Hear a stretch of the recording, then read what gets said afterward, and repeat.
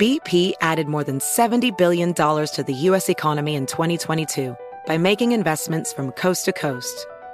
Investments like building charging hubs for fleets of electric buses in California and starting up new infrastructure in the Gulf of Mexico. It's and, not or. See what doing both means for energy nationwide at bp.com/investing in America.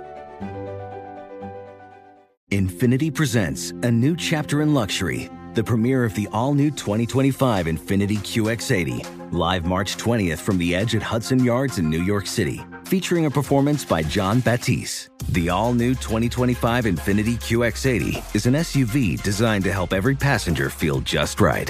Be the first to see it March 20th at 7 p.m. Eastern, only on iHeartRadio's YouTube channel. Save the date at new-QX80.com. Don't miss it. 2025 QX80 coming this summer. Had enough of those supplements that leave you feeling nothing? Symbiotica is your solution to great-tasting, all-natural supplements that actually work. Crafted with premium plant-based ingredients, their products have no seed oils, fillers, or artificial nonsense. It's just pure goodness in every pouch. Try them out and actually feel the difference today. Visit Symbiotica.com and use code IHEART for 15% off plus free shipping on your subscription order. Again, that's 15% off plus free shipping on your subscription order. Go to Symbiotica.com. That's CYMBIOTIKA.com. Hey guys, ready or not, 2024 is here, and we here at Breaking Points are already thinking of ways we can up our game for this critical election. We rely on our premium subs to expand coverage, upgrade the studio, add staff, give you guys the best independent coverage that is possible. If you like what we're all about, it means the absolute world to have your support. What are you waiting for? Become a premium subscriber today at breakingpoints.com.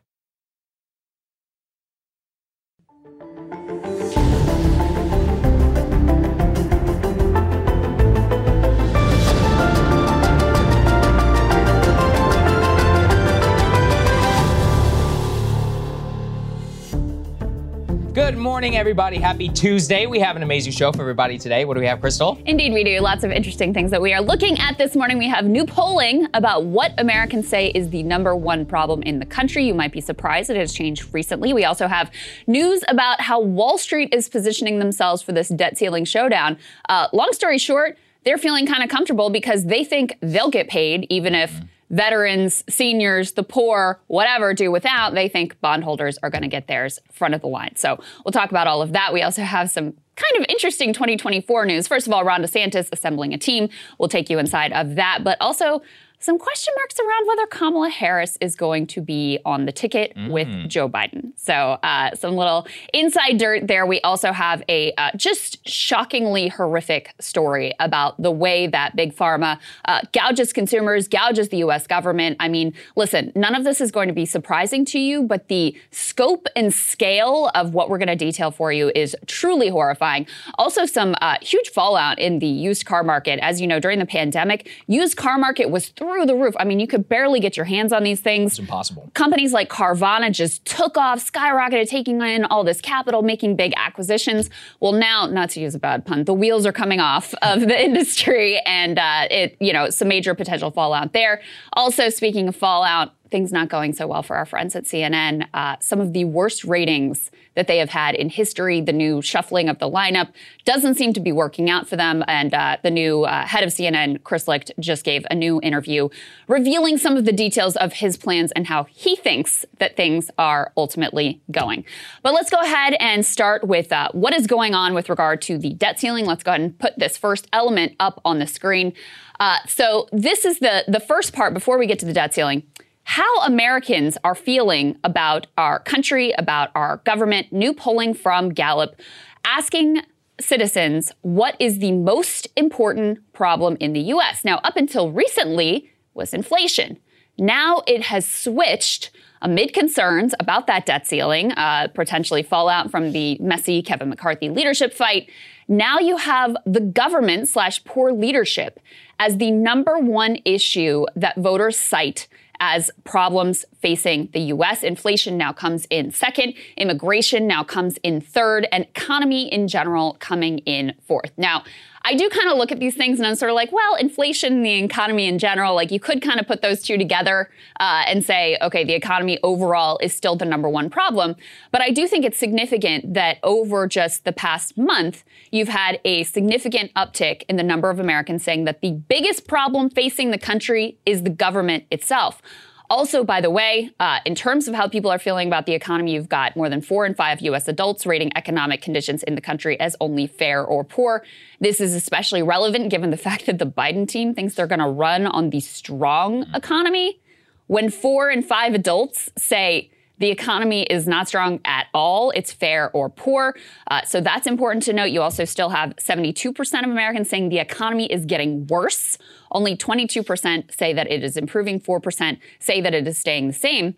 And back to what Americans think is the biggest problem facing the country, you know, there is some unity between the parties, at least in the top issue. Let's go ahead and put this up on the screen. So government ranks as the top problem for both Democrats and Republicans, and they throw in their Republican-leaning independents, Democratic-leaning independents. So for Republicans, it's 24% cite government as the biggest problem. Democrats not that far behind, though, at 18%. From there, the list diverges somewhat. Inflation is the number 2 issue for both Republicans and Democrats. For the Republican side, it is tied with immigration. Then from there, you have some divergence. You have economy in general. Again, that's one is shared. But Democrats more concerned than Republicans on unifying the country and race relations. But pretty remarkable when you have both Democrats and Republicans saying the government is the biggest problem. Now, they probably mean very different things when they say that. It is, you know, a sort of like very general term. You could be criticizing any number of aspects of the government.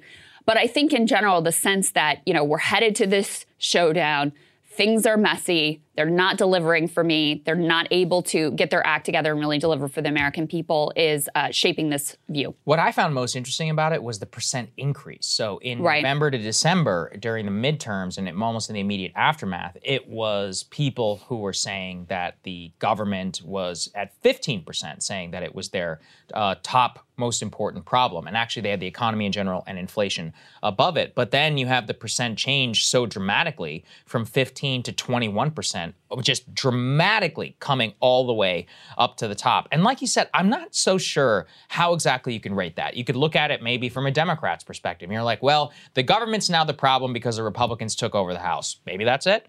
They look at the speakership fight. Same with the Republican Party. They could say, well, now the government is especially more the problem because we had an election and the Democrats still controlled the Senate. So now we have a pure gridlock, and that means nothing is going to happen. I think it probably goes a level deeper than that on a bipartisan level. And it's been 2 years. I got the news yesterday that Biden's going to end the pandemic in May. I'm like, okay, well, I guess it didn't even needed to be ended. But legally, that stuff matters. I think there's just a general sense of malaise of the last 3 years have just been horrible. And whenever you have bad leadership 2 years in a row, bipartisan, different houses, and all that changing, and nothing actually does change whenever it's probably called for more than ever in modern history, at least since, 9/11? And then you look at it and nothing has really gotten done, and we can't really agree on anything. The partisanship seems worse than ever. Intractable problems seem just as intractable. You have no choice but to say it is the government. Yeah. And I don't know what to do with that information. I think it's actually very sad. I think it is too, especially as someone who believes in, an ideal functioning government as an important force in American life and in global life as well. As I think about situating it in this exact context, I do think there's something about the specifics of the moment where, number one, there were some things that did get done when you had Democratic control. You had the CHIPS Act. You had, the burn pit legislation. You had the Inflation Reduction Act. You did have a few. You had the bipartisan infrastructure deal.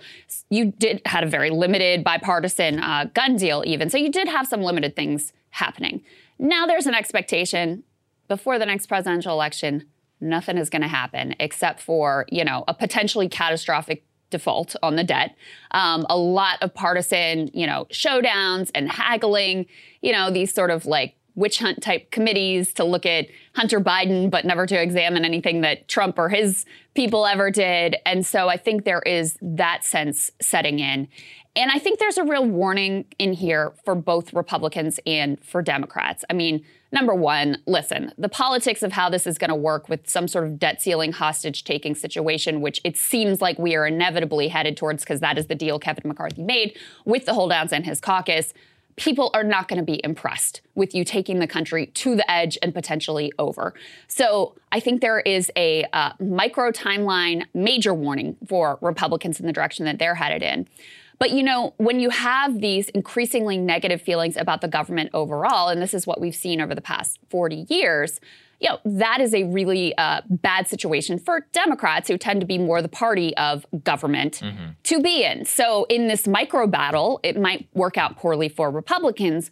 But overall, you lose the specifics of who did what and who was to blame over time. And the general sense that is left is just the government fails, the government doesn't work, the government cannot work. And again, I think that's a really damaging position for Democrats if you're looking at it from a partisan perspective. But I also think for the possibility of moving the nation forward over the long term. Because listen, as much as like we complain about the government here and the corruption and the money in politics and the way that they sell out the interests of citizens all the time, there is no other body that can check the gigantic influence of corporate dominance in American society. There is no other institution that can make sure, you know, food is safe and water is clean and the basics of what citizens should expect out of life are ultimately met. So that's kind of how I look at it. The level of like small d democratic input. It's like, well, what impact can we have on the Exxon CEO and gas prices? Actually, none. Right. What do you have whenever it comes to the Strategic Petroleum Reserve and our foreign relations with Russia? A lot. And as we have found out over the last year or so, well, that is going to have a very major impact on our consumer prices, whether we like it or not. So you can hate the government, but the government is still going to think quite a lot about you. So I would always behoove people to think about the government. Yes, indeed. Yeah. All right. So let's talk a little bit more about the debt ceiling. This is a really, really important piece because ultimately, you know, in these various showdowns, the thing that really forces these politicians to the table is when the donor set gets unhappy, and in particular, when Wall Street becomes unhappy. So one of the things that could have potentially saved us from a debt ceiling showdown and ultimately going over the edge and having some sort of default is if Wall Street is putting a lot of pressure on all of the politicians that they have bought, saying this is going to be bad for us, this is going to be bad for the economy. Well, there's quite a bit of new reporting that says, actually, Wall Street is kind of chilling. They're not worried about this at all. Why? Because they think even if there is a default, that they, as bondholders, will be in line to get their payments first. So they're looking at this state of affairs and going, this has no skin off my back. I'm still going to get mine, even as, you know, who knows what's going to happen with Social Security payments, payments to veterans, you know, basic welfare, children's health insurance, all of these critical programs that ordinary people rely on. Well, those are in jeopardy. They don't care about that. Go ahead and put this up on the screen from Politico. Here's what they say. They say Wall Streeters break with Biden on the debt limit. In this report, they say that these Wall Street bankers are, quote unquote, banking on the Treasury Department's ability to prioritize payments so that bondholders keep getting paid with the limited cash available. Such a move would hypothetically potentially avoid a global market crash, given that treasuries are the bedrock of the international financial system. The global chair of research at Barclays says most investors who follow this closely are very aware the U.S. will not default on its bonds. So again, translation, we're going to get paid, so we're not that worried about it. Now, there's a lot of pushback on this idea that you can just go ahead and pay the bondholders and not worry about the other stuff, and it won't technically be a default.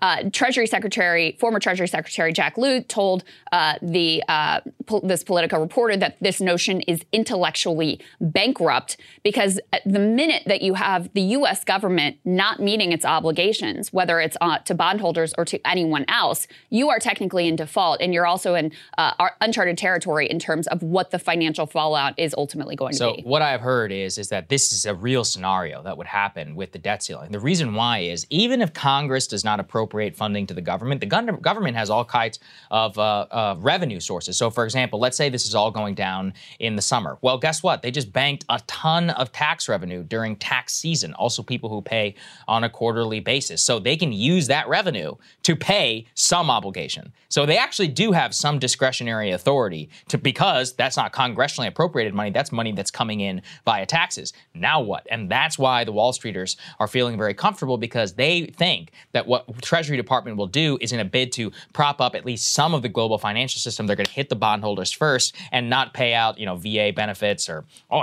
the list goes on forever, like pensions, in terms of health services, Medicare, like many of these things which are discretionary spending within the budget, where Treasury Department is actually much wonkier on what they can and can't do, as opposed to these independent agencies which happen to benefit the disproportionately rich in the Wall Street and Wall Street. And this is something we've been talking about since the beginning of, during the Kevin McCarthy showdown and all of this. This was one of the things that Republicans were talking about is we're going to come up with our plan of how we're going to prioritize payments. So if there's not enough money coming in, we're going to come up with a plan of how to prioritize all of it's like 10 million payments that have to go out from the federal government. Well, we're going to decide who are the winners and losers in this ultimate battle to come. Now, the last time we faced a debt ceiling showdown was like 2011, 2012. They came up with some theoretical, okay, if we hit the wall, if we go over the ledge, what is this going to look like? How is this all going to work out? So they have kind of been through this intellectual exercise before, but it has never actually come to implementing this plan. And, there's a big difference between theoretically having this list of 10 million payments and how it's all going to work, and actually coordinating that and making it happen. Not to mention, okay, even if they're able to pull off that incredibly technically complex feat, again, you don't know how the global financial system is going to react to the fact that the U.S. government is not meeting all of its obligations, even if it is meeting the obligations of the bondholders. It is disgusting and immoral that the economic royalists would get paid first, while you have veterans who are not getting their benefits, or old people who are starving because they're not getting their Social Security checks on time, et cetera. So it is still a disastrous situation.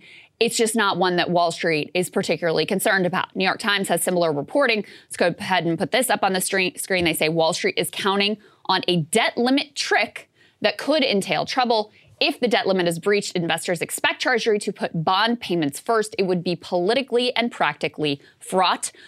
One former chief economist to Republican Senator Rob Portman, who went through this exercise back the last time that we were talking about these sort of debt limit fights, said prioritization is really default by another name. It is not defaulting on the government's debt, but it is defaulting on its obligation. But another analyst at Bank of America says that prioritization is the linchpin of calmness. Markets will come to expect a prioritization plan much more than they did back in 2011.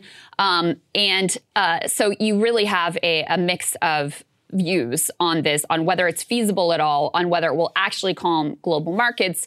But it seems as of now, most of Wall Street is kind of relaxed about this prospect, which, again, the reason that matters is because these are people who, like it or not, have disproportionate influence in Washington. And so if they aren't pushing people to find a resolution to this and make sure that we don't ultimately default, that is another chip in favor of, we may actually go over the ledge here, and it could be a gigantic mess and a disaster. Yeah, it's important that we all, we were talking about this yesterday with Jeff Stein. It's like, oh, this could all seem like doom and gloom. Like, listen, we're close. You never know how close we're going to get. And I'm actually going back and reading. Bob Woodward wrote a pretty good book about the 2011 debt crisis. I'm trying to become as familiar as I am with the exact decision points. We came pretty damn close to a default the last time around. We actually had some degrade in our debt, downgrading in our debt that had some pretty big impacts at the time on financial markets. One of the only reasons that we were really able to rescue ourselves out of it is that we were in a zero interest rate environment. So that whenever we came out, things had a bit of a malaise on the way back up in this quote unquote fake economic recovery that Obama touted in 2012. Now, we don't have the same cushion that we had at that time. So, going off the edge, like you always point to Britain, who the hell knows where you end up? You really have no idea what the consequences could look like. Yes, that's exactly right. Yeah. And if you are someone who is concerned about the debt and the interest payments that are going out, well, having some sort of default and bondholders demanding a premium means those interest costs are going up, and you're actually going backwards now in terms of the goals that you are at least pretending to uphold.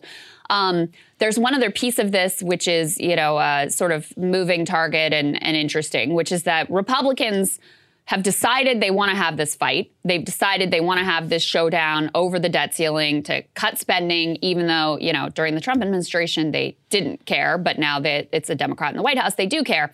So the dirty secret is they don't agree whatsoever on what they actually want to cut. So CNN has a report. They are apparently working behind the scenes to try to hash out what their demands would be to raise the debt limit. Do we have this, guys? A5 that we can put up on the screen from CNN. Here we go. New Republicans weigh debt ceiling demands ahead of McCarthy-Biden meeting. Group of hardliners met Friday as they weigh options on major cuts to domestic, a trim to defense, but don't want to touch Social Security and Medicare. Okay, well, guess what, guys? If you are going to cut as much as a lot of these hardliners want you to cut, it is very difficult to do that without touching entitlements ultimately. I mean, the math just really doesn't work out that well. Social Security alone takes up about 21% of the federal government spent in the last fiscal year. Healthcare programs, namely Medicare, Medicaid, Children's Health Insurance Program, and Affordable Care Act subsidies account for about 25% of the budget. So already you're talking about half of the budget between healthcare, Social Security, and then the rest of the budget goes to a range of discretionary domestic programs, including 13% for defense and national security. So you add defense into the mix, and you're getting close to you're up well over half of the budget. And these are all items that many parts of the Republican caucus are saying, no, we don't want to touch any of that. Okay, well, where are the cuts are going to ultimately come from? So we'll see if they're able to work that out. And then there were two other pieces in this CNN article that were really noteworthy to me, Sagar. First of all, I didn't realize there were a few members of the Republican caucus who were just saying they will not raise the debt ceiling under any circumstance. Mm-hmm. Just totally no to any, even if they get all the cuts or whatever they want. No, we will not vote to raise it, which to me seems utterly ridiculous and insane, to give you a sense of what McCarthy is dealing with on that side. And the other thing that I thought was one of the dumbest things I've ever seen in my life, the quote unquote problem solvers caucus, this is like the, bipartisan corporatist caucus, that they were like, this is Gottheimer and the salt taxes, that crew. They have a potential contingency plan. They're working on a proposal that would, in part, try to set a ratio for the allowable amount of U.S. debt compared to the country's GDP and develop a plan for budget cuts if that level is breached. The group is consulting outside experts to help draft the proposal. Now, that might sound reasonable in theory. However, think about the situation you're in. If the GDP is going backwards, that means you're in a recession. A recession is the time when you need to prime the pump and spend a little more money so that people can get the economy rolling again. Instead, what this plan would require is that you cut spending, likely thereby deepening the recession, likely thereby forcing even more cuts to spending in a downward doom loop. That's what these idiots are trying to put on the table for us. So just really galaxy brain thinking all the way around. Yeah, I mean, overall, I just think that people aren't paying as much attention because we're still a couple of months away. But the initial shape of the fight is beginning to take place, and some of the negotiation around who gets paid, what can realistically be cut, et cetera. That's why we're spending so much time, just because it could have a huge impact on all of us, really. Government services, I mean, a lot of things really could shut down. I've even seen speculation, the FAA itself, all flights could be grounded if we went into it's one of those completely unprecedented areas, and you can't even imagine the trillions of dollars that it could wreak on the economy if we do go over the line. Yeah, because people hear like, oh, discretionary spending. Well, you could probably cut there. And then you realize that that includes like the FAA budget, and it means that airplanes don't fly, or literally, or there are no food inspections, and now the baby formula is tainted again, or whatever. So it sounds in theory like, oh, I'm sure we could cut here and there. But in reality, some of these programs are incredibly crucial to the functioning of American life that we don't even really realize, not to mention the global financial fallout. Yes. So last thing I'll say on this, why we're covering it, why it's important, why there's a real possibility, no one knows what percent, that we end up in a sort of catastrophic situation is because it really seems like none of the political actors here have an incentive to change their initial negotiating position. If you're Kevin McCarthy and you back down on the debt ceiling, your speakership is over. Mm-hmm. I mean, really clear for him. For the sort of hardliners in his caucus, I mean, their whole clout and cred, et cetera, is from posturing as these kind of kamikaze maniacs. So they're definitely not going to back down because it would go against their entire identity and brand. On the Biden side, I think, justifiably, their view, and they learned some from the 2011 crisis too, is we are not going to negotiate with hostage takers. We're not going to give in to your demands when you are, unreasonable and just using this, hijacking the global economy to try to force on the public something that you could not achieve through democratic means.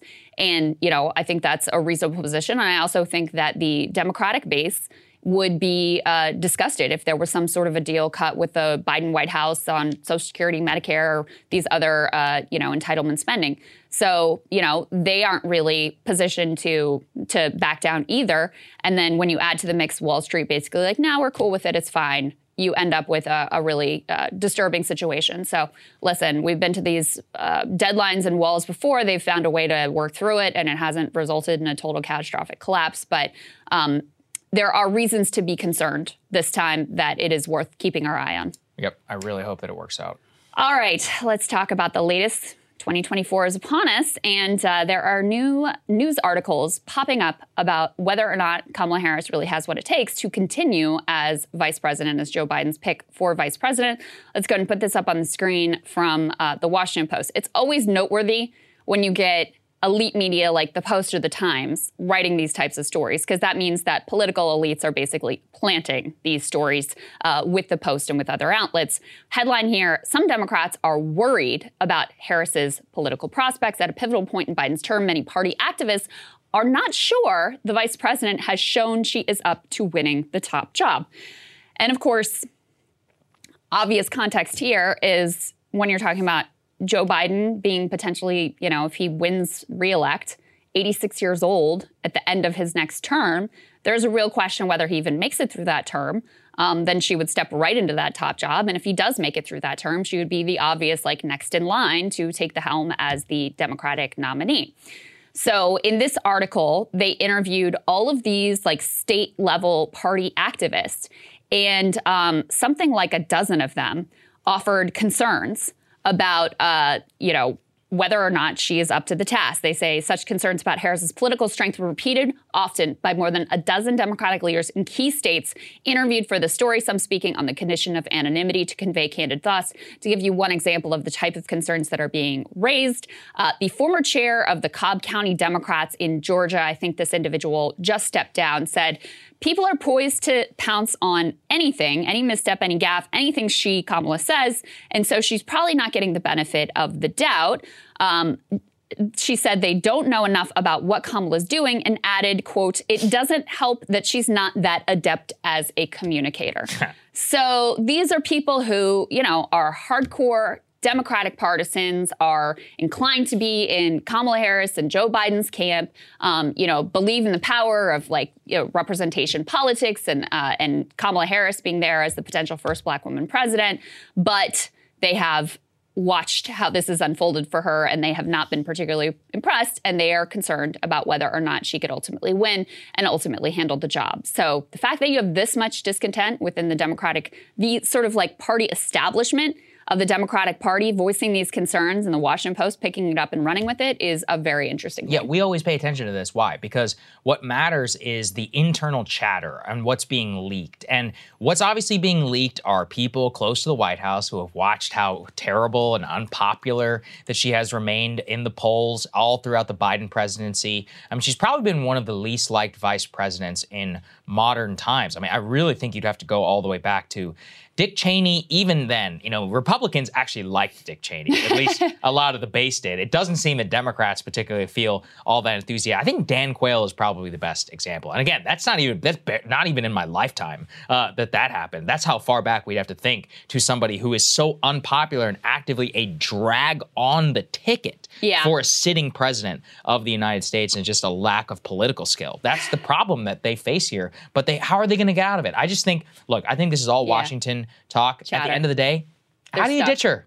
The Black woman, you can't do anything about it. That's right. That's right. I think that's exactly right. They put themselves in a trap of their own making. Yeah. I mean, the person who told Joe not to pick Kamala was actually his wife, Jill.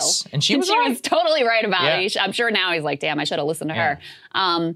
But I agree with you. I don't see how they back out of it. I would not be surprised if it was Pete Buttigieg and Liz Smith and his camp who are planning some of these stories, trying to drive a wedge that, or exposing a wedge that really already exists. And I think the way that the Democratic Party, like these local county chairs and whatever, the way they feel about it, and the way a lot of the Democratic base feels about both Joe and Kamala, is a level of personal warmth. It's not like they despise them, but deep concerns about whether they are actually up to the task to win again. And remember, Joe Biden's whole case in 2020, the whole reason he is there is because of electability. This is a top of mind concern for the Democratic base. It is the thing they care about seemingly more than anything else. And so when you see the fumbling performances from Joe, when you see the fumbling performances with Kamala, it really strikes at the core of what their key concern is for the future of the Democratic Party. We also noted this. Senator Elizabeth Warren, who has certainly proven herself to be a highly political animal, was asked about a Biden candidacy, and she was very clear that she supported Joe Biden for running for another term and was behind him for the next time around. But then she got asked about whether Kamala Harris should be on the ticket as the vice presidential nominee again. Let's take a listen to what she had to say. Speaking of your having run for president, should Joe Biden run again for president? He'll be 86 by the time his second term is over. Yes, he should run again. Why? And he is running again because he has gotten a tremendous amount done. It's been 2 years. He's had the skinniest possible majority in the United States Senate and only a very small majority in the House. And yet look at what we've done. If he's that old in his second term, the vice presidency becomes even more important. Should Kamala Harris be his choice the second time around? You know, I really want to defer to what makes Biden comfortable on his team. I've known Kamala for a long time. I like Kamala. I knew her back when she was an attorney general and I was still teaching, and we worked on the housing crisis together. So we go way back, but they have to be a team. And my sense is they are. I don't mean that by suggesting I think there are any problems. I think they are.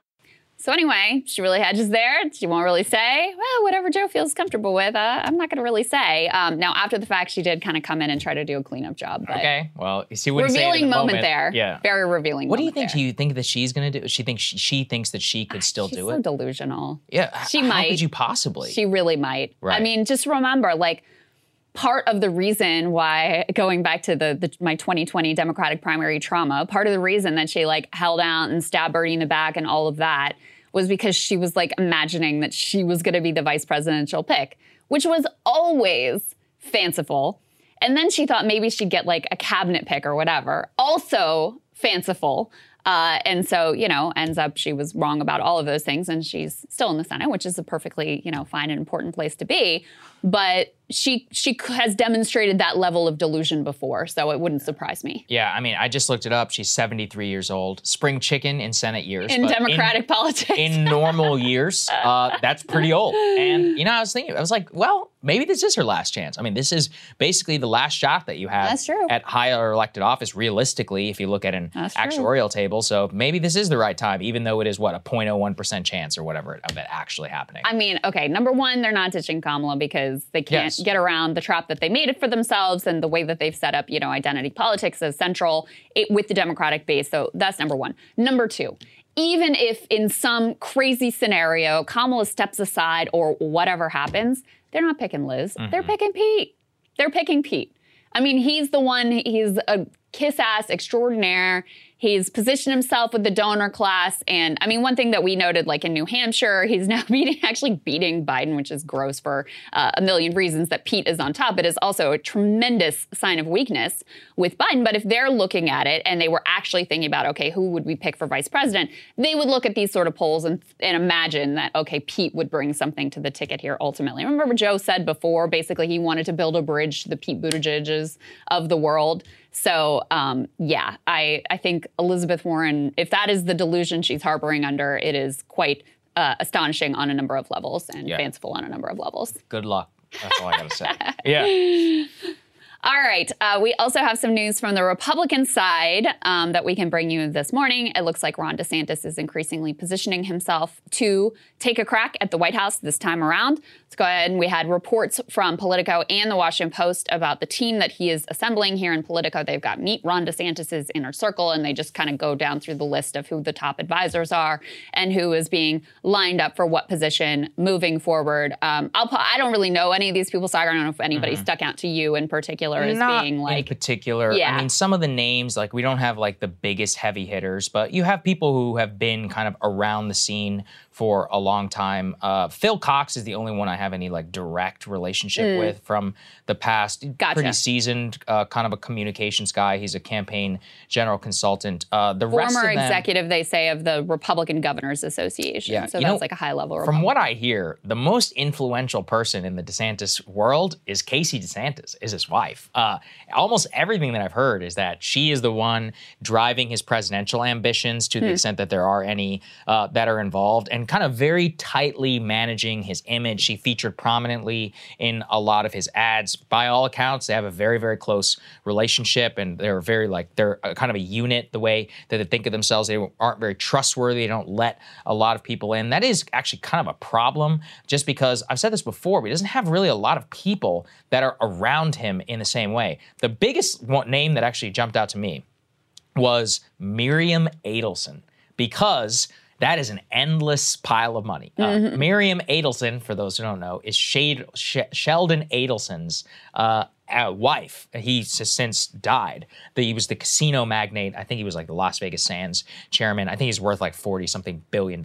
Yeah. She is incredibly active in Republican politics and has been for a long time. Her own personal views almost perfectly align with Ron DeSantis. So to see that on there as a connection, as somebody outwardly floating herself, and she was kind of pro-Trump, or at least Adelson was, had a long relationship with Trump because of the casino world. For her to go with DeSantis this early on, that was actually the biggest deal for me, because they need a lot of money. Yeah. And if you want to do that, he's got Miriam Adelson and Ken Griffin. I mean, Ken Griffin is worth like $30 billion. So Yeah. I just talked about $70 billion in wealth that you can tap right there. Yeah, so he has like an endless well of deep-pocketed. I mean, you only need one, really, like multi-billionaire who's all in for you, and he has at least a couple here on hand. So that is noteworthy. Let me go ahead and put the Washington Post piece up on the screen. Similar reporting, they say advisors to Florida Governor Ron DeSantis actively preparing for a possible presidential run. They're exploring staff options. Phil Cox, who you just mentioned, and Janera Peck involved in ongoing talks about 24 expected by some to play a role in the run. Potential early state hires also identified. And so, like I said, Cox was former executive director of the RGA, so that's a relatively well-known person. And Janera was a key member also of DeSantis's 2022 reelect team. They both were ultimately. So those are people he brought on. They were involved in the reelect and now probably going to help run a presidential campaign. One last piece that I saw here just this morning is it's about FEC report time. So, candidates and potentially they have to file these financial disclosure reports showing how much money they've raised, what they spent it on, et cetera, et cetera. And so it's the end of January and Trump is going to have to file one. And apparently the fundraising numbers are going to be pretty weak. So we talked yesterday about how Trump was doing these lower key events in New Hampshire, low key event in South Carolina. And this, they were portraying as an intentional strategy of like, oh, we're harboring our resources and we're doing things a little different this time. In reality, it may be a bit of a sign of financial weakness that they just don't really have the funds. Not that they couldn't stage the rallies and don't have the money to do it, but that it would be a more significant strain on their resources. And that's the real reason why they're opting for these lower key events. Yeah, exactly. I mean, obviously, money is not going to be the same as 2020. Just the level of support just doesn't exist as whenever you're the sitting president. At the same time, though, I do have to wonder, I mean, what happened to all that Stop the Steal money, right? I mean, last time I checked, I was wondering that banked too. some $250 million. Actually, in a way, he did himself a disservice because he actively declared for president, which means he can no longer tap that super PAC money from Save America that they have sitting in a bank account waiting for the 2024 general election. Now he can only fund fund either himself, which, that never happens, Donald Trump, making use some of that NFT money that he made to fund some of the Live his Gulf campaign. money from Saudi Arabia. Yeah, why not some Live Gulf money? You can just transfer it on over there. So or you have to go and you have to do smaller campaign events. I actually think, though, that Trump is at his best whenever he's in a small contingent, flying by the seat of his pants. The more consultants and RNC types that all get involved, the worse off that he is. I mean, the 2016 campaign was a bunch of clowns. Trust me, I literally know these people. They are some of the least sophisticated political operators ever. That said, that's what he needs. He needs somebody who really doesn't restrain him. Yeah. I think Hillary outspent him like 10-1. So it's not like money even matters all that much. He had more money than God in the 2020 election. He still got beat by some accounts. He outraised Biden in the early days of the campaign. So a lot of this I just take with a grain of salt of doesn't matter at all. It's more like the message of the candidate. He's going to get a ton of earned media no matter what. And honestly, what's he most comfortable in? I think this is his natural habitat. Yeah. I've always thought he looks more comfortable on Trump Force One than he does on Air Force One. Yeah. So for him to be back on his plane, the familiar band back together, it makes sense. We'll see. I mean, the question mark is whether in the interim, 2016, 2015, that was a long time ago at this point. And this man has been in a presidential bubble of his own making for quite a long time and seems to have lost a bit of his touch that he had back then. So is he able to get that feel back? There have been a couple signs of it. His coming out really hard on you will not touch Social Security, Medicare, and the debt ceiling thing. That was one sign of it. I would say his positioning himself in terms of the Russia-Ukraine war is another sign of it. Abortion, absolutely. I mean, even before the midterm results came out, because that you could rationalize as okay, he's trying to cover his own ass and just pin it on it was abortion that was the problem in the midterms, not me. But the reporting is immediately after Roe was overturned, he knew this was a problem for Republicans. He knew this was really bad for Republicans. So he does have a little bit of that. You get glimpses still of that little bit of normie sensibility that is lacking in many other corners of the Republican Party. So we'll see if he can recapture any of that original magic. Yeah, well, I'm semi-doubtful, but I think that the ingredients are possibly there. Let's go to the next one here. This is a really interesting story, and this is one that I think highlights something that a lot of you have shown quite a bit of interest in. Big Pharma and how they make a ton of money with the U.S. government's help, with lawyers and with regulation. So this is probably the best example so far from a big investigation. Let's go and put this up there on the screen. Quote, how a drug company made $114 billion by gaming the U.S. patent system. They specifically, for years, delayed competition for its blockbuster drug at the expense of patients and of taxpayer with the monopoly that is about to end. So this goes back to a drug that some of you might have even taken before. It's called Humira. In 2016, it was poised to become a lot less valuable because the key patent on this anti-inflammatory medication, which is used to treat stuff like arthritis, was expiring at the end of the year. Regulators had actually blessed already a rival version of the drug, and more copycats were already willing to come as the patent was about to expire.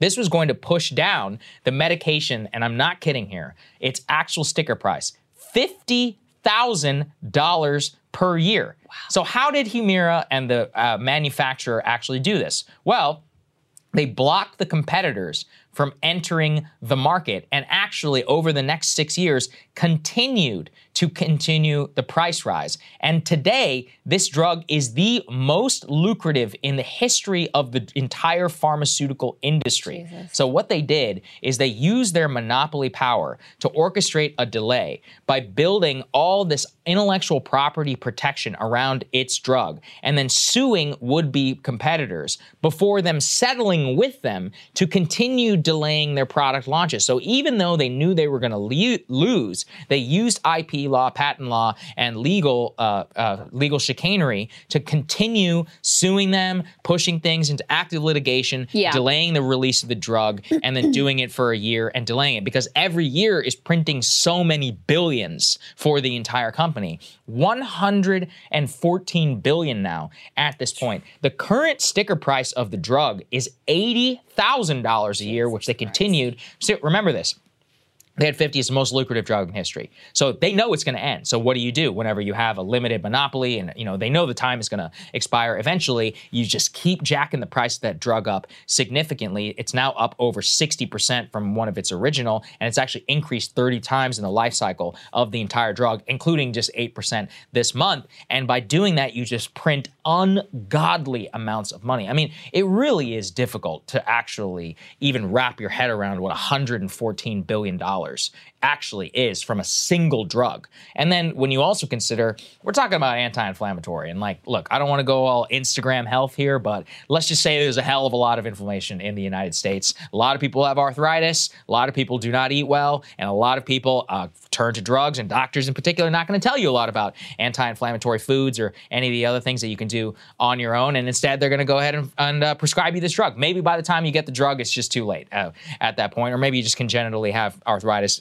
any one of these other conditions. So you actually need it in order to live a functioning life. In the meantime, these people earned insane amounts of money, and you have to think too about the consumers. Even if you have, and I want people to understand this too, everybody's like, oh, insurance, everybody likes their doctor. And whenever you go to the pharmacist, you're like, thank God I have insurance. But you should think a couple of times around that, because the insurance companies negotiate these pre-rebates with the actual pharmacies where they pay X amount per drug, even if the production cost of that drug, if you bought it out of pocket, might be 200, 300% less. So you think you're getting a deal, but you're actually getting screwed. And the reason why you're getting screwed is you have a preset amount that you can actually spend on drugs per year. This is actually very common in elderly plans. So you'll have, let's say you're an elderly person, you're 65 years old, and you're like, oh my God, I got this drug, and it covers up to $10,000 per year. And I only have to pay $2,000 out of my pocket. You don't know that you're actually paying way more than if you didn't even have insurance. You have no idea. The pharmacy's not even allowed to tell you about this. A lot of these are secret,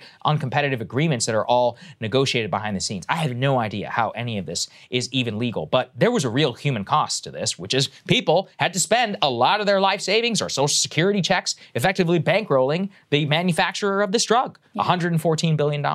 Think about how much money that is. And this is a particularly egregious example because you had, for example, Medicare, which covered in 2020 the cost of this drug for 42,000 patients, spent $2.2 billion more on this drug from 2016 to 2019, so just over 3 years, than it would have if competitors had been allowed to offer their versions of this drug. So $2 billion just thrown out the window for this drug because of the way they were able to manipulate the patent system to their benefit.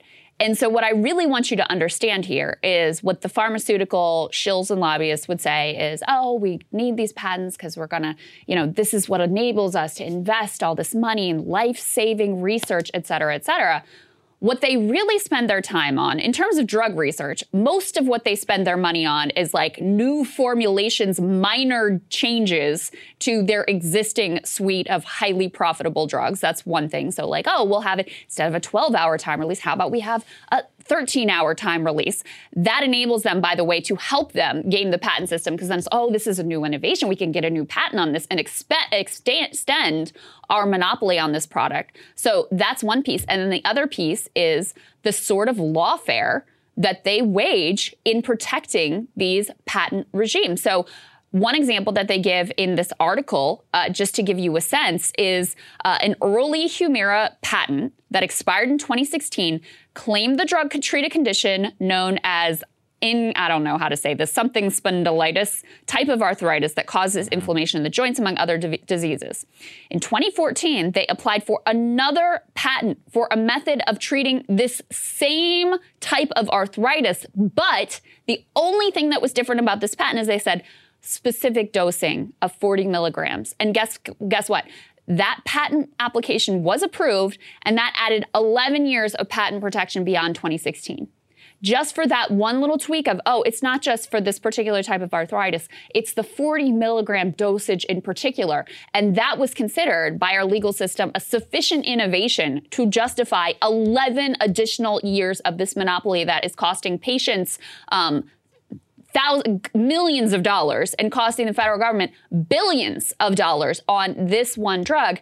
The other thing I want to highlight here is they talk about the real world human beings who are impacted by this. And it's terrible. You have people who, one of the things this treats is painful skin condition, psoriasis. There is, no other drug that does what this one does to deal with what is an incredibly uncomfortable and painful condition. And so you've got people who are delaying retirement because they have to keep their health insurance to be able to afford this critical drug for themselves. You have one example where a woman was employed. Her employer, what they did rather than authoring health insurance, they actually paid all the medical costs out of pocket. And it was costing them $70,000 a year for her prescription, which was actually more than her entire salary. So the HR department actually called her up and was like, hey, would you be open to flying to the Bahamas to get this drug from a place that has it much, much, much, much, much, much cheaper? And so that's what they ultimately ended up having to do because of our system. The amount we pay for prescription drugs, completely insane. I actually have a little bit of this in my monologue today. You have people who, they retired who didn't realize the way that costs were going to skyrocket for them with this essential prescription, and they just can't afford, and they're just having to go without. So there are massive human costs for this. And the lies that we're told about how these big pharma companies are just like looking out for us and investing in life-saving research, it's bullshit. They're spending most of their time and money and research and efforts trying to find ways to keep their monopolies and gouge the American consumer. It makes me sick thinking about some 80-year-old lady who's not able to afford this drug. Suffering. And literally getting breakouts of sores all over her face. She's 80 years old. Or even one of the revelations here, you were touching on is it actually costs more for Medicare patients. So that means that the government is directly benefiting and subsidizing quite a bit of this. It's one of the most corrupt schemes in history, and I don't even know how to describe how evil all of it is. Let's put this up there on the screen just to make sure that we link it to something even bigger. Big pharma groups right now are actually rejoining a battle with governments on drug prices. And I love the subhead here. Tight budgets and U.S. reforms are ending after a truce between industry and health authorities. Now, what exactly was that truce? The truce was during COVID. There was obviously massive subsidization by the U.S. government and by many governments around the world around COVID drugs, around pharmaceutical research, around directly profiting not only to vaccines, but you got to think about therapeutics and many of the other extraordinary measures that the government went to make sure that these companies had everything they need to help fight COVID. Well, now that all of that is ending, the pharma industry is basically going and playing hardball with all of these governments, which are rightfully pulling back on their spending and on their subsidies. And they're like, no. We want to keep those subsidies going. We want to make sure that you're going to be spending as much as you can. They point to a couple of examples, the same company pulling out of a major strict price regime in Europe after the National Health Service in the UK actually made the industry draw back some of its costs by over $3 billion. So it's a major hardball situation in terms of which companies are willing to work with some of these regimes. And it's not just here, it's literally all over the world. And you should remember here, we spend more on branded prescription drugs than any other country on earth. Some cases spending more on the same drug in this country than in others simply because they have straight up price controls over there. But it goes to the fact that these mandatory discounts and all these things were taken away by many governments, and in many cases they were subsidized. And now these pharma companies are fighting for their life to get even more of their profit after having this, quote, temporary truce. So this goes even deeper than this one drug. Absolutely. I mean, we pay, they have the numbers here, overall, we pay about 2.5 times the average drug price paid by a group of 32 comparison countries. And on name brand drugs, that disparity is even larger. We are the pharmaceutical industry's piggy bank. Individual consumers and the U.S. government are their piggy bank. They feel free to gouge us to insane degrees.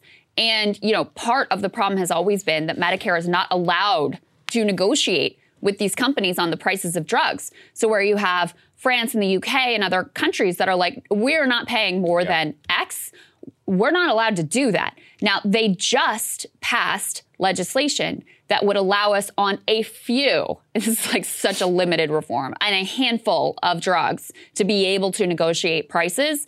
And these drug companies are freaking out even about just that incredibly moderate reform that we ultimately instituted. So it's a racket. I mean, it really is just like a criminal racket. And you guys are their guinea pigs. You guys are their, you're their piggy bank. They think that they can go and gouge the U.S. consumer and gouge the U.S. government endlessly and that there will never be any pushback. Why? Because they bought off so many of our politicians, people like Kirsten Sinema, who has been like consistently making sure that any sort of reforms in this direction are completely limited. Yep, very true. All right, let's go to the next one here. Speaking of rackets, used cars. I can't be the only guy who was in the used car market over the last 2 years, and I was like, what the hell is going on in here? So some of that is coming to an end. And actually, while that is some good news, if you are a consumer, it may not be the best of news for the overall car market in the United States. Let's put this up there on the screen. This guy, by the way, his name is Car Dealership Guy on Twitter, is an absolutely fascinating follow with a lot of insight into the industry. So he says, quote, I spoke with a smart CEO of a major dealer group today. He believes that used car prices have bottomed and it's possibly only up from here. He talks about how less used car supply is in the market. Dealers are actually holding leaner inventories due to higher holding costs. Their days supply, the average number of days it takes to sell a used car, has significantly dropped over the last couple of months, and less supply generally does going to equal higher prices. Two is that actually new cars, and this is part of the problem, even if the used car price does drop, it was so high and new cars being inaccessible are at record highs. So right now, even at the current price levels, used cars are still generally cheaper than a new car. It was a little bit of a flip during the pandemic. However, we're returning somewhat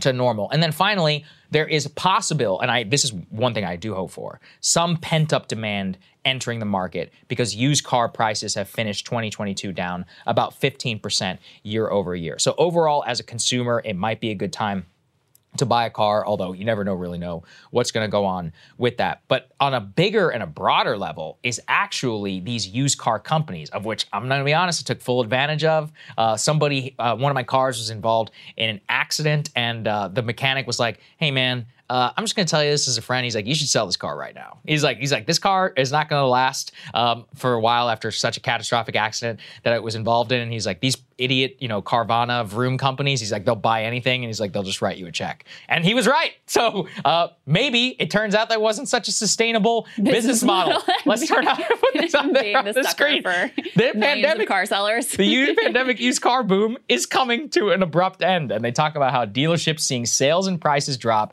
as consumers are tightening their belts, and that especially companies like Carvana, which were printing money to a historic degree over the last 2 years, may be completely screwed. We're talking again about used car prices that are falling 14% on the year, but actually declining even more and more as the months go on. And all of that is significantly hurting their bottom line. Carvana reported a quarterly loss of more than $500 million and had to lay off 4,000 employees. In the last 12 months, they have piled up significant amounts of debt. Its stock price has fallen 95% in the last 12 months. At this point, I'm like, maybe I should buy it. Whenever you look at that. That's not financial advice, by the way. They may be headed for bankruptcy is what it looks very like, much to be honest with you. 3 states have actually suspended the Carvana operating license from consumer complaints. And what they're saying is, quote, we think there's a decent chance the company will just end up having to file for straight up bankruptcy. They have too much debt for the level of sales and profitability, can't support that debt load, and will likely need to restructure. Carvana, to be clear, says that they have sufficient funds to turn its business around. I've heard that one before, pretty recently, actually. So who knows? This entire experiment in the used car world, it seemed like everything was changing. You could buy and sell a car online. Yeah, it's just not looking so good right now, Chris. This is one of those things that like people get caught up in the hype of the idea. It's got a feel of like a sexy idea that's time has come. And they built these gigantic car vending machines that like, your car would be delivered to and then you can go and pick up. And I mean, they look super cool. That's what the image, for those of you who could see on the screen, was one of these big car vending machine towers. Unfortunately, it's completely empty in a sign of the times and the troubles for Carvana. There's kind of a deeper story here, though. Let me read you this piece because I think it reveals, it connects to like the tech recession stuff and some of the other things that we've been covering. They talk about how when the pandemic forced car buyers to shop online, Carvana became a Wall Street darling. Its stock soared, reached a high of about $345 a share back in 2021. But That hoopla obscured some operational troubles. The company has never reported profit for a full year. Never reported profit for a full year in the nearly decade that its shares have traded on the stock market. It has spent a lot of money to add retail locations, build those fancy towers, refine its online platform. In some markets, it has struggled to grow amid stiff competition. And it goes on to talk about some specific problems that they had in the Denver market. But again, when interest rates were basically zero and cash was cheap and easy, something like Carvana, which had a good story and seemed sexy and seemed like an idea that's time had come, could continue to float its operations and could continue to move forward and have these insane stock market valuations based on the story. Well, now with the Federal Reserve lifting rates, the music has kind of stopped. And so now if you don't actually have a profitable business model, that is going to be a real problem for you. And adding to their troubles is the fact that they made a gigantic acquisition at sort of like the peak of, the market. And that has added to a massive debt burden that has made it very difficult for them to ultimately overcome. So it's kind of a shame because, the idea of it is really cool. I also hate going to car dealerships. A lot of people do. They find the experience very stressful. The idea of just being able to like pick and choose at home and have the thing delivered to your door or at one of these local car vending machines. Like it sounds like a cool idea, but the economics of it at this point just haven't worked out. They just don't have the kinks worked out. That's why they got their license pulled in a couple states because people were having so much trouble just getting the titles to the cars that they supposedly already purchased. So not looking too good for Carvana. It's tough. I wanted Carvana to work. I wanted Vroom to work. And look, it's because these used car dealers, they're basically legalized mob bosses. I don't know if people know this, but, they did an analysis in 2019 of who the richest people in America are. So get this. 20% of people in 2019 who filed an income tax return who made more than $1.58 million, they're used car dealers. These guys are making more money than God. And it's like, if you really want to be a millionaire in this country, you should be a used car dealer or a mechanic and body shop owner because nobody knows what the hell it should cost. There's all these hidden ass fees that are in there. And if you use just even some basic business sense, it looks like you can extract a hell of a lot of rent. I went deep on this. I was like, how is this possible? Why then are there not used car dealers all over the place? There is an insane licensing regime that goes from the county, state, and business level where you both have to team up with the so-called dealer itself, right? Like the brand Honda. But you got to get permission from your local county. You got to deal with some real estate guys in terms of zoning laws and all this. It's incredibly corrupt. So a lot of this is actually regulated at the state and the county level. And of course, why would any average citizen ever know about this? They're like, yeah, that's how it works, whatever. But actually, you're really getting hosed. One of the ways I learned about this was from the battles that Tesla has in terms of having to open different shops and all that. But the more research you do, you're like, wow, this entire thing is a racket to a degree where I don't even know what an actual car should cost. Like if you were able to just buy it straight from the distributor, it might be as much as $10,000 less. It really might. They also, they have a lot of local political power. I mean, partly because they have to be able to navigate this regime and whatever, but oftentimes like your local car dealership owners are very politically connected. They're doing local donation. They're a state rep, they're state senator, et cetera. So anyway, they're a sort of like locally very politically powerful group.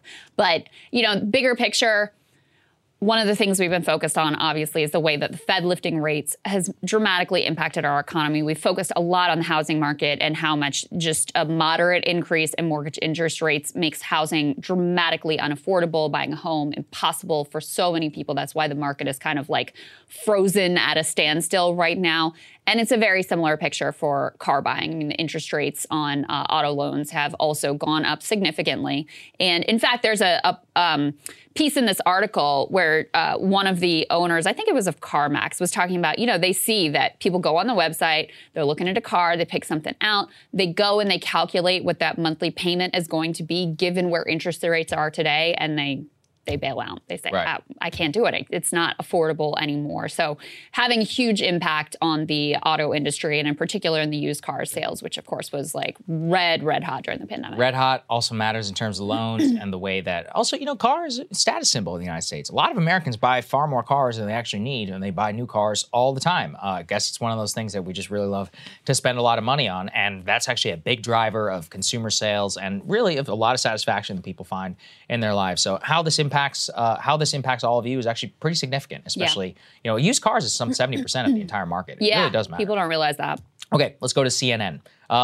Couldn't help but resist this particular one. Just a hilarious new analysis of the data. Let's go ahead and put this up there on the screen. CNN just suffered its worst ratings week in 9 years. So let me just read you these numbers because they're genuinely stunning. Average across all of CNN, according to Nielsen, was 444,000 in primetime, 93,000 in the all-important age 25 to 54 news demographic, 417,000 total viewers, 80,000 in the demo for the total day. By comparison, they're doing so badly that they even look like a joke in relation to the other cable industry, which is also doing like a joke. Fox News drew a total of just 1.4 million. That would have been terrible even 5 years ago, and only 176,000 of them in the key demo. MSNBC notching only 629,000 total viewers, only 69,000 in the key demographic. I mean, just imagine this. At the peak of Fox, MSNBC, and CNN, not a single one of them can crack more than 250,000 people in the key demographic. Imagine a basic YouTube creator out there is getting more than 250,000 views in the key demo. I think almost 100% of the views on this channel and of our podcast downloads, from what we are able to know, are all in the key demo. And you could probably say that about all of new media, independent media. So this is just horrific, and it doesn't make any sense relative to the amount of money that they get paid because it's a fake industry. The entire thing propped up by these cable subscriber fees. Can you imagine if someone paid us $1 billion just to exist? That's basically what it is. That's how their business model. It has no impact on whether people watch their stuff or not. But the funny part to me is that all of the new changes that they've made at the network, Crystal, have been a massive failure. The Don Lemon one in particular has actually, which was supposed to revamp the morning, they actually dropped from their originally pathetic numbers by by tens of thousands in viewers in total. It is now one of the worst, most dismally rated shows in the history of cable television in the morning. And what are they going to do about it? I mean, look, at this point, I'm not sure if it's possible. Like CNN CEO Chris Licht, he gave an interview yesterday to the Los Angeles Times. Let's put this up there on the screen. And this is one of those interviews you probably should just never say some of these things out loud, because he was like, we want to restore trust. And the interviewer is like, what does that mean? Why exactly do you want to restore trust? And he said, well, we have a lot of data to say that trust has eroded. And you're like, wow, you're just admitting that He can't really explain why. Right. He's like, we got to fix it because we can see in our data it's a real problem. We can see within our data that people don't trust us anymore. Of course, his solution to that was hiring Bill Maher, I guess. And putting Don Lemon in the morning. Putting stuff that was available on YouTube for free on 11:30 at night. That's an interesting strategy. We'll see if it works out. Putting Don Lemon in a hoodie up on the morning. Okay, again, fascinating. Also, of course, as you actually worked in this environment, I never have. I've only observed. They're already sniping at each other from behind the scenes. Oh, you can tell. There's strife at the show as it struggles to find its voice. You can tell. What does that even mean? Despise each other. Yeah, clearly. I mean, and some of that between Caitlin Collins and Don Lemon, the fact that that's spilled out onto the air tells you it is really ugly behind the scenes. Because, I mean, they really, obviously you're trying to be professional and whatever, and try to keep that behind the scenes. So the fact that spilling out on air at all tells you they already completely despise each other. And the fact that there are these kinds of leaks coming out from the program about its troubles. Apparently the EP that was, originally on the show has already been reassigned. Yeah, already fired. Which is a major indication that they feel like this is not going well. And part of what, listen, I haven't watched it, so I don't want to claim I really know the ins and outs of why it's failing and why the mechanics aren't working. But what they're talking about is the whole concept is really kind of confused. At least with the, John Berman and Allison Camerota, they had a decent camaraderie. They were able to bounce off each other, and you knew what the show was, right? It's a political morning show. It's a news morning show with the CNN liberal slant. That's what it is. Now they're sort of trying to bring in these elements of a Today Show kind of thing. But then it's also trying to be the, CNN news politics thing that it was. And the two things just do not really mesh together. And so there's concern of like, okay, well, you're not winning the morning show watchers from Today's Show. That's a totally different thing. And you're not winning those people over. And now you're in danger of losing the audience, the small audience that you did have. So, and then, you know, you put together three personalities that clearly don't like particularly like each other or vibe, which is incredibly important on television. And, you know, nobody wants to watch three people who like hate each other's guts. No one wants to watch that, except for in like a viral clip. That I'll watch, but as a sustainable, like, this is how I'm going to start my day, absolutely not. So that's a disaster. Their other big change that they are making is instead, at least this is the way I read it. I don't know. I read this like 4 times to make sure I was understanding it correct. Here's what they say. The network is going to host a standalone weekday 9 to 12 block anchored by John Berman, Kate Baldwin, and Sarah Sidner. Then they're going to have a 1 to 4 p.m. standalone block hosted by Brianna Keeler, Boris Sanchez, and Jim Sciutto. So instead of having like the individual anchors per hour, they're going to do 2 more giant 3-hour blocks with these trios of anchors, which again, like, you know, if the vibe works out, maybe. I mean, but if any of these people have friction or they're not able to gel together, it's going to be a disaster. I don't know. And the whole thing just has it's giving rearranging the deck chairs on the Titanic vibe. Absolutely. Not bringing in anything new, not really doing anything new, just like, let me just reconfigure what I've got here and sell it like it's some brand new concept and we're doing something totally different when really it's just kind of the same old thing in a new, probably worse reconstituted form. Their biggest problem is, how can you go outside the form when anybody with a brain would not work within that form? Imagine if they came to it. First of all, it would never happen. But like if they came to us, they're like, whoa, you should come. You're like, so we should shorten our show, give up our business, give up our independence, all to come and work for you so that we can speak in between advertising breaks, all while having a corporate censor over your mouth the entire. Why would we ever do that? Of course, you know, they say money, but like, look, some of us value things much more than money. It's called independence and being able to say what you actually think. And there's a lot of people like that are all in this business, none of whom would even conform to what CNN would want. And then number 2, anybody that would probably be willing to go work there, well, that's not really somebody who's going to even really be able to bring an audience in the first place. True. The Barr thing is not a bad strategy. I mean, since he has a big a fan base that does watch him on HBO, and you have some of that, but I just keep coming back to, if you really want to watch, just go on YouTube. Like, why you tune in live? That impetus, I just think that's gone. I think it's dead. Outside of premier prestige television, like The Last of Us, which I'm currently obsessed with. Dying right now from the last episode, guys. People who know what I'm talking about. Well, there's that. Yeah. There's sports, which people like to watch live. Right. And then if there's some major breaking news event, I mean, that's still where CNN and MSNBC and Fox News, but CNN in particular, that's where they really still have a value add because they do have this gigantic global footprint. And if you're just in the situation where the facts are coming and you're trying to figure out what the hell is going on, you know, that's still where they are kind of like at their best. But you can't bank there are going to be a lot of weeks where you don't have that gigantic breaking news tentpole type of event. And I think your initial point is the most important one, and one that, frankly, all of these cable news operators are aware of, which is that their business model is a zombie shell. It does not make sense. Like, if you were going to invent this thing today, it would never work. Yes. Because people would be like, I'm not paying these premium ad dollar rates for your show that nobody watches and which has, like, a trash reputation.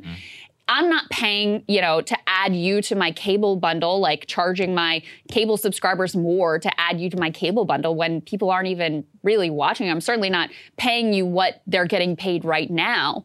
And so that's why you see all this cost cutting across the industry. I mean, in particular at MSNBC and CNN, Fox, because they have a larger audience, they have a little bit of a longer time frame, but the writing is on the wall for them as well. You know, they're trying to hold on as best they can to what they have to pare down their expenses and be able to make it work. And, you know, you can see it in this sort of like rearranging the deck chairs approach that Chris Licht is taking, because you can't pay to bring in gigantic new talent. That's not going to work out. They cut the, original series that CNN was paying a lot of money for those. And frankly, they were successful. Yeah, some of them were good. Even that they're cutting all of that out. He's saying, oh, we're going to do it in-house and it's just going to be just as good. I'm highly doubtful of that. So anyway, that's the situation that they're in. We'll see where it all ends. Good luck. All right, Sagar, what are you looking at? Well, one of the most consequential foreign policy minds in American history is probably someone you've never heard of, unless you were an international relations major. George Kennan. He was a diplomat for the United States and towards Russia expert who, after World War II, became the father of containment strategy towards the Soviet Union. In a nutshell, containment was a winning argument at the time in a debate about how to handle the Soviet Union. On the one hand, you had McCarthyites and others who advocated a policy of rollback, which effectively meant confronting the Soviet Union where they were and trying to push their domination of the Eastern Bloc of Europe back to the core territory of Russia. Kennan's containment strategy recognized the danger of Soviet expansionism, but struck a more defensive tone, that the policy of the United States should be, quote, that of a long-term, patient, but firm and vigilant containment of Russian expansive tendencies. Kennan argued that containing the Soviet Union from further expansion avoided the risk of direct confrontation and that if pursued would eventually cause it to break up. He was right, of course, at the time, in a debate that could have easily led us to nuclear confrontation, and his analysis was built upon years of dealing with the Russians, both before and after and during World War II, having suffered through the trauma of watching millions of people die.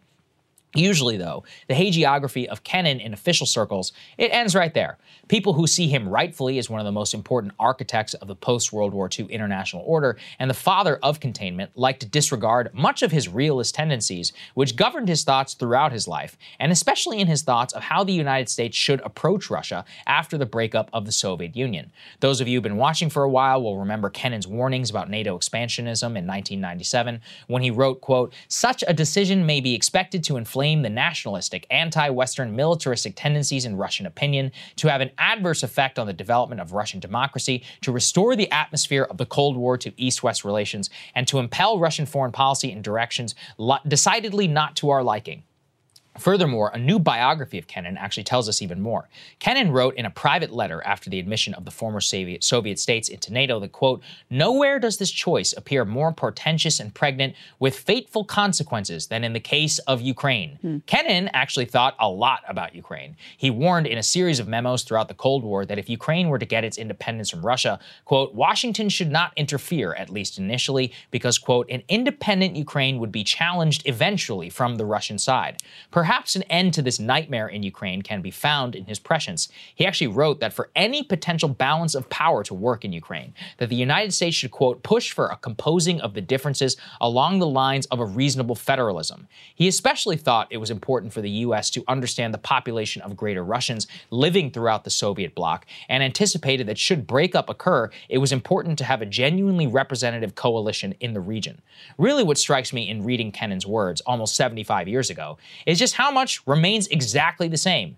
Now, to be sure, look, he got a lot wrong. He was wrong about how quickly it would take for Ukrainian national identity to form and the ferocity of its defense when under attack. But underlying his analysis was a weary man who went to Moscow in 1933. He lived through the Stalin purges, he saw rivers of blood flow through World War II, and he was animated through his entire life of an intense desire to the end of his days to never see that happen again.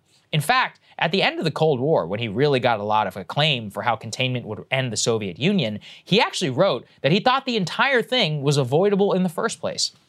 He pointed to a letter in his biographer when it was alive to a note from Joseph Stalin in 1952, which invited the then president of the United States to hold talks over the shape of post-World War II Europe. It could have been another Potsdam conference, but the offer was rebuffed internally. In Kennan's view, that was a mistake. Why? Because he thought the United States could have avoided a lot of heartache and nuclear missile scares if it engaged in, quote, negotiation, especially a real negotiation at the time.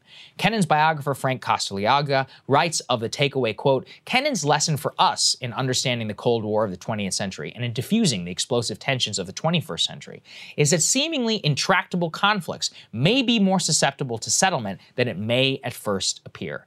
Now, we should take no man as gospel, but a more fulsome view of what a great man throughout his great thinking about our great issues of our time, it's something we should just all consider, we should listen to.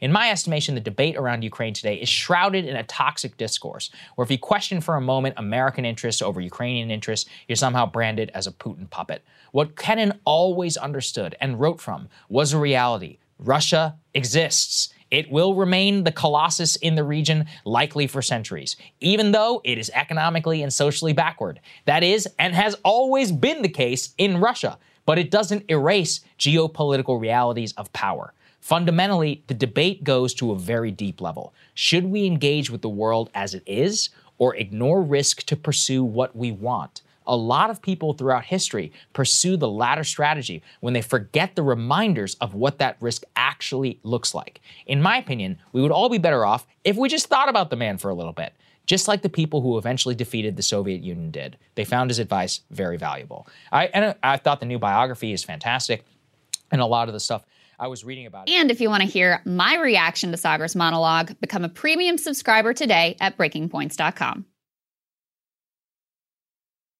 Crystal, what are you taking a look at? Well, guys, the latest Mr. Beast video dropped, and it's kind of beautiful, and it's also honestly kind of brutal. In the video, you watch as Mr. Beast, whose real name is Jimmy, pays for 1,000 people to undergo a simple surgery to cure them of blindness. As you watch, you see a father able to clearly view his son's face for the first time in years. You see a young man who's able to drive for the first time in his life. You see providers able to go back to work. You see a mother in tears at having her life instantly transformed by a generous stranger. And because it's Mr. Beast, he also randomly threw in a few $10,000 giveaways, even a $50,000 giveaway on top of all of it. So you get to watch the unadulterated joy of people having crushing financial stress lifted off their shoulders in an instant. Now, for those of you who aren't familiar with Mr. Beast, he's got 130 million subscribers on YouTube. He is the #1 YouTuber in the entire world. And this type of random act of charity is kind of par for the course for his content. He's famous in part for these random cash giveaways. So anyway, that's Mr. Beast. But this latest video has actually led to some backlash. You're probably thinking, what the hell? The man cured blindness for 1,000 people who without him would still be suffering from visual impairment. How in God's name can that possibly be controversial? Well, here was some of the online discourse, courtesy of Distractify, to give you a little bit of flavor of what people were saying. Quote, if Mr. Beast truly wanted to do something good and truly cares about disabled people, he would not monetize their suffering and make them tap dance on video just so he can slap it up on YouTube. I'm tired of having to perform gratitude for wealthy people just to stay alive. Others went even further. This person tweeted, there is something so demonic about this, and I can't even articulate what it is, and they've got screenshots from the video. Sticking with the satanic theme here, this individual really went all in, tweeting, he is literally the Antichrist. He's performing our society's equivalent of miracles through these excessive acts of faux generosity and is garnering everyone's undivided love and admiration in doing so. He will start subverting Christ's teachings next and preaching selfish action. Mr. Beast apparently literally causing the end times or something. Now, all of this is clearly pretty unhinged. Not because their rage is unjustified, but because it is wildly misplaced. Mr. Beast did not create a situation where 100 million people around the world have curable blindness, which could be fixed with this simple 10-minute surgery. In America, Mr. Beast did not architect the disgusting for-profit healthcare system that allows people in the richest country in the world to go without basic healthcare. But the Mr. Beast video, it does definitely expose a grotesque failing in our system here. It reminds me of the meme about how all those heartwarming local news stories just basically illustrate some truly dystopian element of our society. Like, here's a few examples. Heartwarming. Coworkers donate sick days, personal time off for nurse who can't work while battling leukemia. Or there's this one. I hope I make it. 7-year-old Alabama girl selling lemonade to fund her own brain surgeries. Or getting closer to the Mr. Beast dynamic, Brighton teacher who went above and beyond for students wins a year of rent payments on the Ellen DeGeneres show. That is nice of Ellen. I'm glad she did it. But why the hell should this or any teacher have to rely on the kindness of a TV celebrity to be able to afford their damn rent? The bottom line is, Mr. Beast's blindness video should not exist. It shouldn't be necessary. And if you feel that way, by the way, Mr. Beast, he kind of agrees with you. He tweeted, I don't understand why curable blindness is a thing. Why don't governments step in and help?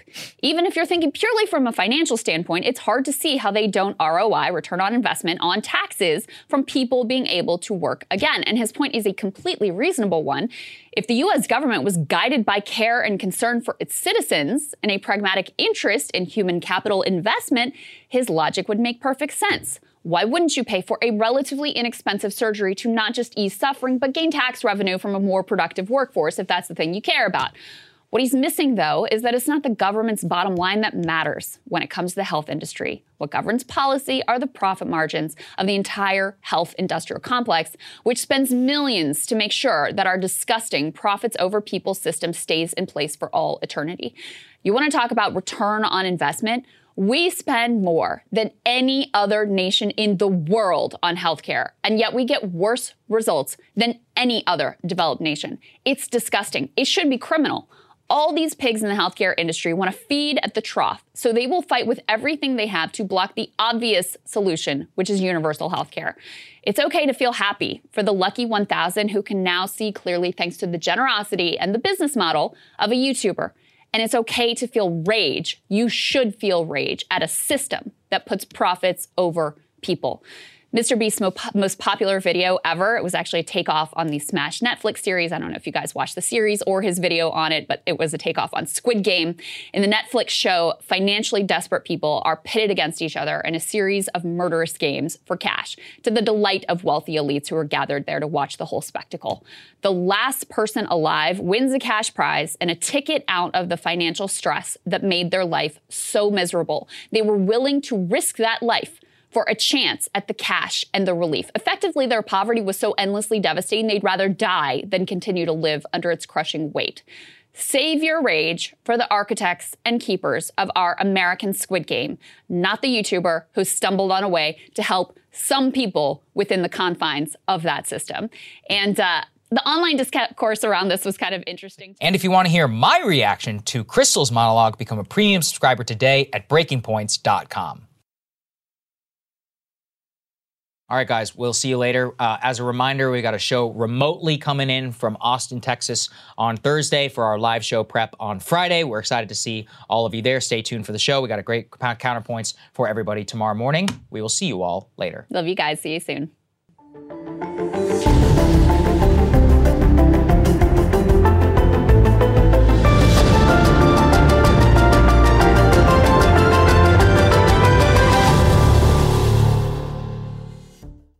Infiniti presents a new chapter in luxury, the premiere of the all-new 2025 Infiniti QX80, live March 20th from the Edge at Hudson Yards in New York City, featuring a performance by Jon Batiste. The all-new 2025 Infiniti QX80 is an SUV designed to help every passenger feel just right. Be the first to see it March 20th at 7 p.m. Eastern, only on iHeartRadio's YouTube channel. Save the date at new-QX80.com. Don't miss it. 2025 QX80 coming this summer.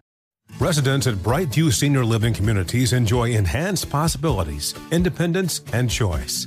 Brightview Dulles Corner in Herndon and Brightview, Great Falls, offer vibrant senior independent living, assisted living, and memory care services through various daily programs and cultural events. Chef-prepared meals, safety and security, transportation, resort-style amenities, and high-quality care. Everything you need is here.